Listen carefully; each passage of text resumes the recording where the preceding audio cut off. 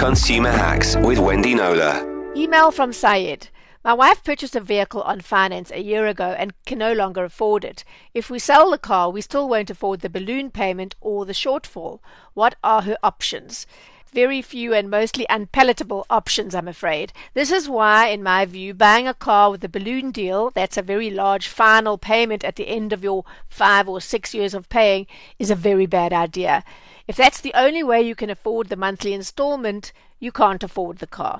I'm Wendy Knowler. Find more consumer hacks at ecr.co.za.